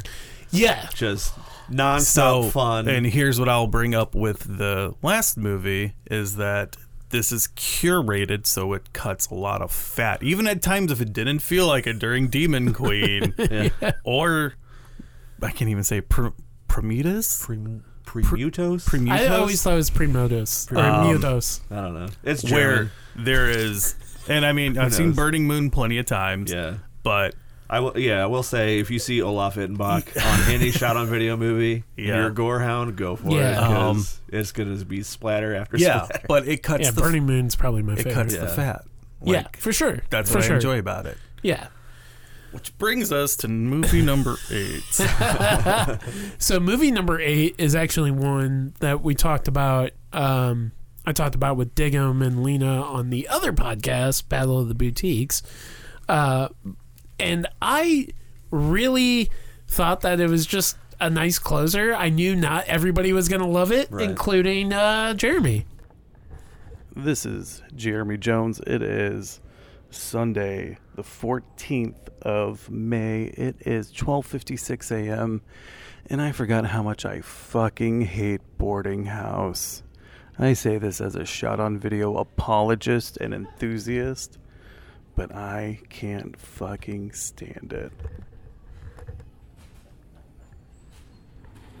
So you could actually hear Boarding House in the background because the horror vision, the door is open, and Patrick was standing next to me. That's he was like chuckling at the end. But I like that so that movie let out at like 1:15, right? Yeah. I took a couple breaks because it was almost this over. Anyone's first view of Boarding House? Unfortunately, no. Yeah. And so I had watched it on YouTube. I mean, Josh, I know you've watched some shot on video, but what is it? I know you've seen some shit. But. Yeah. Well, on Letterboxd, I gave it a 1. Yeah. So you're like, oh, I guess he didn't like it. This whole marathon was actually it was great. It was a breeze. It didn't feel it was a breeze until the last fucking one. And really, it didn't feel like 13 hours. No. Right. Yeah. Until I got to Boarding House. And it goes on for just an eternity. And just think there's longer versions of that movie. When Andy was like, I'm going to show Boarding House, I said, are you fucking sure? Actually, did you know the movie is only 45 minutes? It just feels like it's really that fucking long. It felt like 2.5 hours. Right. There's like a 2-hour cut, isn't there? Something stupid? There's a 2-hour and 30 minute cut or something stupid. But I was like, really? You want to show Boarding House? And not Killing Spree. I saw it on YouTube. Actually, not Wood Chipper Massacre. Way back in the day. Not Video Violence. Death by Love, which I think is the underrated of those two on that release. But Boarding House. Again, if Amityville 2 kept their fucking rights, it would have made sense. But you should have closed with Amityville 2. Make it a chore to sit through that's fine. Boarding House and then blow their minds with that Amityville plan 2. gotta be. I know. I don't know. Some people got to get up and go to work in the morning. You don't want to feel guilty going. Here's the thing: is I knew it was going to be you're either in or out. Yeah. Type of movie. I follow quite a few people in Letterboxd who were at that show, and the majority of them gave it a 1. And that's fine. I mean, I love that movie because it feels like this dude like bought into a whole crystal mythology and thought like, oh yeah, I'm gonna do all this yoga and spiritual shit. But it's also like this weird vanity project. And I'm sorry, if you love The Room, I don't want to fucking hear it. That movie is awful too. Okay, it is. How much did Boarding House inspire Neil Breen's entire filmography? I'm like, you know what? This is definitely hitting on a subgenre of what we love. But here's the other reason why I wanted to show it, because I think it is an interesting artifact of the time, and especially for cinema, because it is the reversal of what you always heard from like people like Charlie Band, where they can make a movie and put it on a video store shelf right next to a blockbuster, and it gets the same amount of screen time, eyeball time, perusal time. It has the same fighting chances to get that person to rent it. Whereas Boarding House was a movie filmed on video through consumer equipment. I think it was pretty high-end consumer equipment, but consumer equipment. City, got an RCA camcorder. Yeah. And disguised it, and they transferred it to film. The pre-Blair Witch, if you will. But no, they transferred it to film and passed it off as a normal movie. And they even had this fun gimmick of horror vision, which I've always liked the ad for it, but I don't know where it really happens in the movie. I think there's possibly a cut on that Blu-ray that has that, but all it is like some dude in a black glove in front of a TV screen recording like the video. It's like. But, so when when AGFA announced they were putting it on Blu-ray, I was like, why doesn't this make me go, ooh, I need to pick this one up? Yeah. And I was like, there's something in my brain going, my lizard brain going, you did not like this. I haven't bought that yet. I have the DVD. I'm not going to. You got the slasher video DVD? Yeah. I think that has a longer cut on it. But I did buy Killing Spree as soon as it was announced. Oh, I have not. Because Tim Ritter. Yeah. When it comes to SOV. Truth or another golden egg. Which is I not love SOV. Tim Ritter. So that's the shit we should. When I said that at 12:56, also mind I had been there for 14 hours at that point, which is I knew what I was getting into, but I forgot how. So we'll have a volunteer program next year. At 12:30, I had gone back into the theater to watch it and then left again because I was out in the lobby texting Block. He's 2 hours behind because I was updating 4 people. Oh my god! On what we were showing. Jesus, it was him. I told VJ everything before it started because he's in Finland. Patrick Bromley asked for updates. Nice. And Mark, who couldn't be there. Yeah. But so I told him Neon Slime mixtape and Boarding House. He's like, oh man, love mixtape. He's like, I was like, and so he goes, it doesn't have momentum. I go, no, it sure doesn't. It doesn't. And I knew, like, I kind of just figured, like, maybe people would be enamored by the movie. Just how weird it is. And there are definite how it feels like a vanity project, and plus like his scream, like Debbie, no. It is. I love it. I love it. There are memorable parts, and then it just like drags. It does drag. It drags quite a bit. There's been a few films that I've seen. The payoff isn't great. Yeah. I mean, sure, there is so much wrong with that movie, but it's also just kind of like this marvel of like, how did this guy get these girls to fucking do this? Coke. Yeah. I mean, I appreciate you showing shot on video. Yeah. It is doing both of those, I think, is kind of a hard ask of people, but I also don't care. Like I don't think the way it was staged people. worked too. I think the mix, like the way the mixtape kind of eased you in. The way you had it was perfect because the mixtape was like, okay, your foot's in the door. Right. You have the option. Do you want to keep going? We're just going to extend it. Right. Yeah. And like it gave you like here's some different trailers and whatever, clips and stuff. Yeah. Now you can make a wish list. Yeah. Well, I'm sorry. That is, I had the title a little bit wrong. It is The Life and Loves of a Male Stripper. Okay. So 1987. So much bullshit. Just making shit up. So much bulge. Oh, bulge. Well, that's why I was tripping. You like that bulge? Baby. That's my boy. Yeah, wow. I mean, look, this year was a little more bumpy to book everything and get it solidified, and it ran up against the wire. There was even a company that we were waiting to hear back on to see if we would be showing like a kind of a sneak preview of a new movie that will be out in July. It didn't go through, but Talk to Me from A24 is what we were thinking. Like, I was hoping it was Dark Force Entertainment. No, no, but once he announced Julie Darling, I'm like, fuck. You're one good movie to catalog. Third annual marathon, it's coming up. Actually, no, I gotta buy Dead Pet on 4K.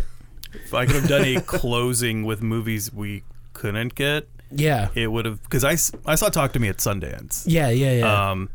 Where I would have done Talk to Me and then Amityville 2. Oh, shit. Both like demon possession movies, and then they just would have fucking killed. I think. Yeah, I bet. Yeah. Well, couldn't get Amityville 2 anyway. I know. But Talk to Me, I would like to talk about Time at Sundance maybe next episode, even though that was many months ago. Yeah. But at this rate, we can talk about Talk to Me in like two episodes. I've seen the trailer, since, because there wasn't shit. Sure. And it doesn't portray how fun the movie is. Yeah, it seems very serious in the trailers, and it is like when it gets fucked up, it is fucked up, but it is so fucking fun, and I just want to stress that if you're like, I think it's gonna kill with an audience. Once I saw the trailer, I'm like, oh yeah, this looks serious. I heard this was fun though. And then once I knew who the directors were, yes, I'm like, oh, I love their YouTube videos. They're fucking crazy. Yes. So once I found out who the directors were, it's like, okay, it's the Raka Raka guys. Got it. Yeah. This is going to be crazy. I don't think it's going to be as serious as this trailer. It's really that's what's so painting weird. it out to be. But yeah, hopefully we could still do something with A24 in July with that movie. Yeah, that'd be fun. Or maybe sooner if they want to do something sooner. I want to see it with Niles Maddox. That's all I care bet about. he's gonna cry like a little baby. We're gonna have to get him on here. I want to watch that one. I don't care about anyone else. I just want to watch it with Niles. Now that I got the new field recorder, I should just record his reactions. But yeah, we did buy a new field recorder, and we really didn't utilize a lot. Well, we utilized it. It just there wasn't great stuff. You got to take a more documented my late night confession. I just standing at the table. I see it there. I go, you know what? That was like me at my most unfiltered. Yeah. There was one time when I just hit record on the recorder, and I was like, you know what? Nobody's coming up and talking about the movies. Fuck it, I'm just gonna record my conversations I have at the table. You have to do that, or you have to walk around. That's what I should have done. Yeah. That's what I should have done. Well, but, always ways to learn. Well, it's funny because I had this grandiose idea, which obviously I didn't have time to make, was a confession corner where you would walk behind some setup where it's walls and you would give your confessions. We need to make movies. A booth with the that's egg how carton people walls confess to murder. Yeah. We'll probably find out I drugged my sister. What? Jesus. I killed a man back in 1987. I threw his body in the Chattahoochee River. I am the Zodiac Killer. It'd be something like that. But no, I do. I really appreciate everybody who attended, and if you didn't get to attend, I am sorry, because I do know selling those front row tickets are very tough. Yeah. Understandable. But and I think it seemed like the 6 people that were in the front row were good. I kept checking on them. Yeah. It seemed okay. How's your neck? Is it okay? Yeah. And there were definitely a couple seats that opened up before the marathon. A couple people couldn't make it. I know, I want to say Sean Hook, maybe, couldn't make it. And yeah, but it was overall a success. I know the theater was very happy when the tickets went on sale because they were pretty much sold out within the day, within the hour. So that was cool. They haven't talked to me about another one. I assume if I ask. Also, they had Mother's Day the next fucking day, so they've been busy. So and I'm sure if we do it, it won't be on the 13th. It won't be on the 14th, which May 14th is our birthday. So we are technically now 13. The 11th because of leap year. What? It would be May 11th because of leap year. Leap year is not even real. No, I know. I'm just saying May 14th. 2010 was our first Late Night Grindhouse show. That's our birthday. Yeah. That's our birthday. But yeah, I think the 18th is the day after. Or the Saturday after. If we do it, we might do it in May. We might do it. Let's do another one in October. Cool, great. This year? Yeah, Good sounds luck. great. No, I do. Here's what I will say. I do love doing the marathon format because nobody knows what it is, so I can run up against the wire and drive myself insane. So that's great. But no, I do like it because I can sneak in movies like Anguish, even though that was an uphill battle to get. But even Madman, how many people will come out for that? Yeah, or because they haven't seen it. Movies that you might not take a chance on if you saw the poster art. Especially Impulse. Yeah. If I tried to show the poster art, you'd see a cemetery and be like, what the fuck is this? Is this Phantasm? Yes. Which at times, I want to make a mashup when that kid's running through the cemetery. Yeah. and make William Shatner the tall man. But anyway, like, I just like sneaking in these movies because I know, like, some of these movies you wouldn't take a chance on. It's no offense to the people that come to Grindhouse. Yeah. I'm the same way. Like, there's movies I passed up on the video shelf that I regret. Well, I remember for years we have wanted to do either just a secret movie, and for the time at the High Point, so many people were like, I don't know, man, I'm not gonna come. Right. Like, no, if I don't. But now that you have this audience, you know, that trust you and comes out. And then I show them Boarding House. Yeah, good luck with that one. We need a break. It's not you, it's me. It's not you, it's me. Everyone's gonna be like, well, did now you can be like, most of the time. at least it's not Boarding House. Yeah. That's the new slogan. I guarantee you it won't be Boarding House. But no, I do really appreciate everybody that did get a chance to come out. If we do it again next year, I know, like, it's tough because that theater only holds a certain amount of people, and I know we're going to IMAX at Ronnie's. Yeah, I mean, one of the complaints was, you know, like, hey, it sold out really quickly. I'm like, I'm sorry. Well, when you have like the kind of pre-release on Discord, so a lot of people popped up on that. Yeah, a lot of people joined Discord, which is good to get that. That's fine. Yeah. That's perfectly fine. I know, like, some friends who bought, 4 tickets, like, they were buying. Yeah, they were buying for their group. Yeah, buying for their group. Yeah, totally fine. I have no complaints about it. It's just, of course, like, I know there was probably, like, I think you could safely say, like, 20 people that didn't go to the marathon because they didn't want a seat in a fucking seat, like, right up on the screen. What is different about Grindhouse than a lot of other revival screenings I've seen from around the country is they are one night a week in one theater, where you have you do 2 nights a month, and you do have a pretty good turnout for both nights. Yeah, for the most part. And that is unique as fuck. Yeah, it's a cool thing. Let's spread the word. Yeah, and that's kind of like the inherent problem with the marathon, because you have like 2 nights that are both really successful, condensed into one night. Right. The same so theater. You got people that miss out. Yeah, trust me. Like, what's the biggest theater Marcus owns? Well, I don't know. That's a good question. Let's find out. Like, hey, we're gonna move to the biggest auditorium. We don't need this wall here. Like, let's knock this down. The super screen DLX. They're like, you can't have that one. There was like one talk that we started having, and I didn't really pursue it that much because I didn't like the idea. But I was like, theoretically, we could start Auditorium 11, give it like 5-minute delay. I can run the Auditorium 10 and do that, and we could double our audience. Yeah, but I think some people would have. Well, it does. It gets a little complicated, especially with like the DCPs. Yeah. So like Vigilante, we got a DCP, and we had to have a key to unlock it. And sometimes they charge more when it's shown on different projectors. True. Things vary with rights. Just do it like Point Fest, where they got like different stages. Yeah. Like, okay, this screen is this, and this screen's this. Well, it's funny because like I'll program screen 10. So if you really want to fucking get after it, there we go. Jeremy versus Andy. Yeah. Who will win? Who will win? Cast your votes at the end of every double feature. Subspecies. Yeah. Wishmaster. Man, I'd sit on Wishmaster. Yeah. I fuck with Wishmaster. Hey, plenty of people I don't know showed up to watch it, so I will take that. You show Wishmaster, I show Brain Scan. Let's see. Oh, Wishmaster wins.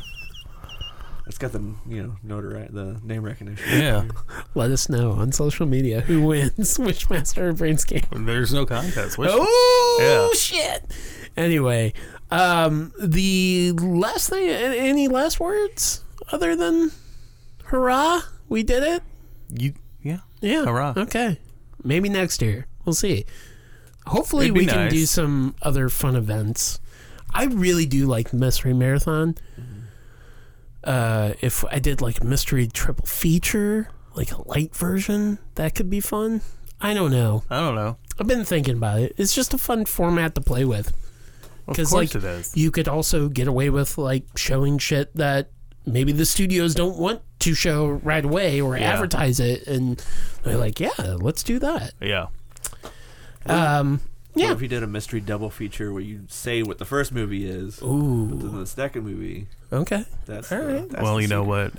My triple feature I haven't made happen yet, but will eventually one day, is a book, a script, 3 movies. Okay. It is Cobra, Beverly Hills Cop, and Fair Game.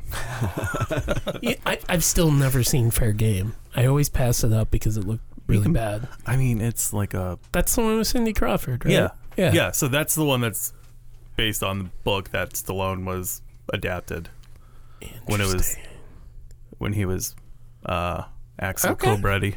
Okay. All right. And they're like, we don't want to make that movie. And he's like, I'm going to go make my own movie. With hookers and blackjack. I think that should be next year's Mandy. We talked about that, doing Cobra and Mandy. Oh shit. Cosmatos on Cosmatos. Yeah.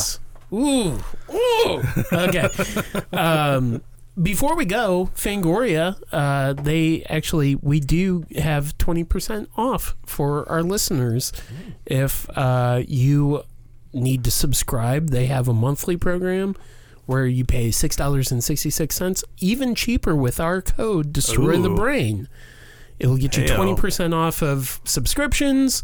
It'll get you 20% off of merch. Back issues as well. Yeah, okay. So all you have to do, again, is you can just go to Fangoria.com and put in Destroy the Brain as the code on the checkout, or you can go to, this is where it gets a little confusing, Fangoria.com/DestroyTheBrain.com.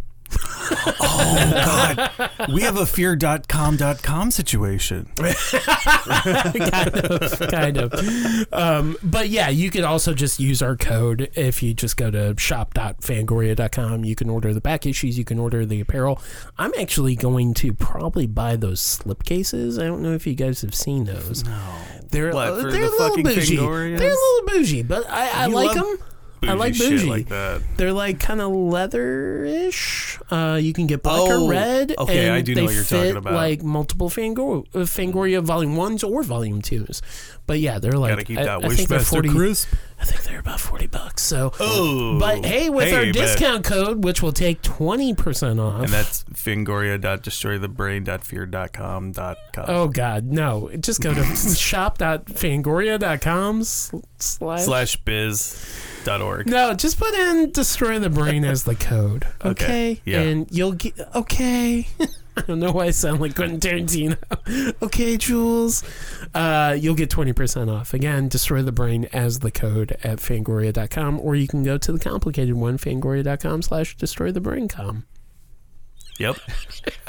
Not adding anything to that. All right, Jeremy, where can people find you on the internet if you want to be found? You can find me on Instagram. It's jone.stl. Since nobody's recommended a different name, even though I asked for months on this. Well, you know. I am on Letterboxd. Maybe we'll get a new crop. JBonesy.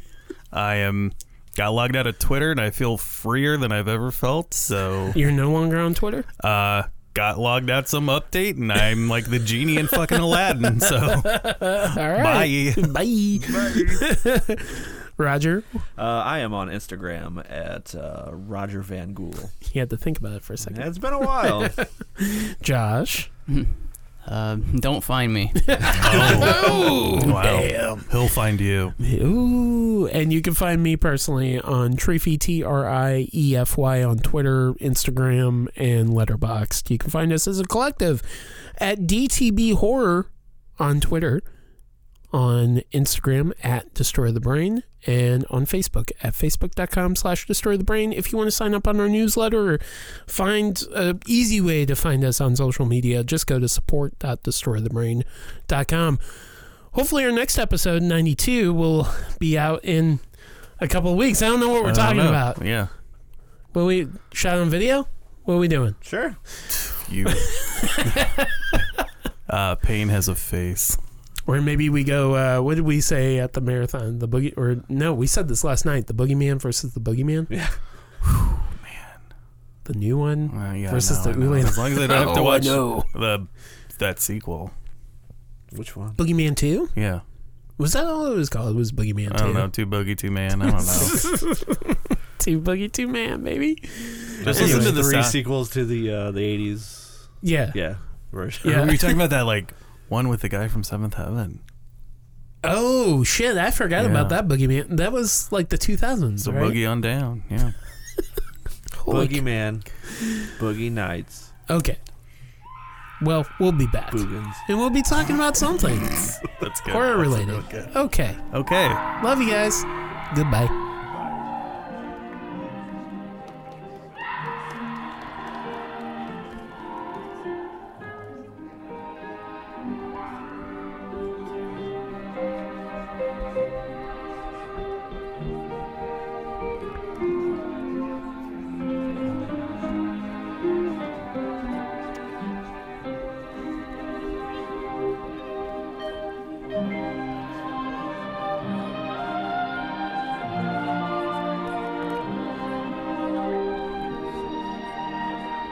Late Night Grindhouse, the 13th.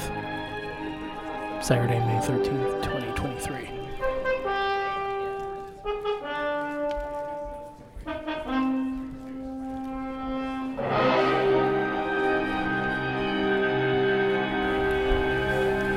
The numbers are now going. We are now recording.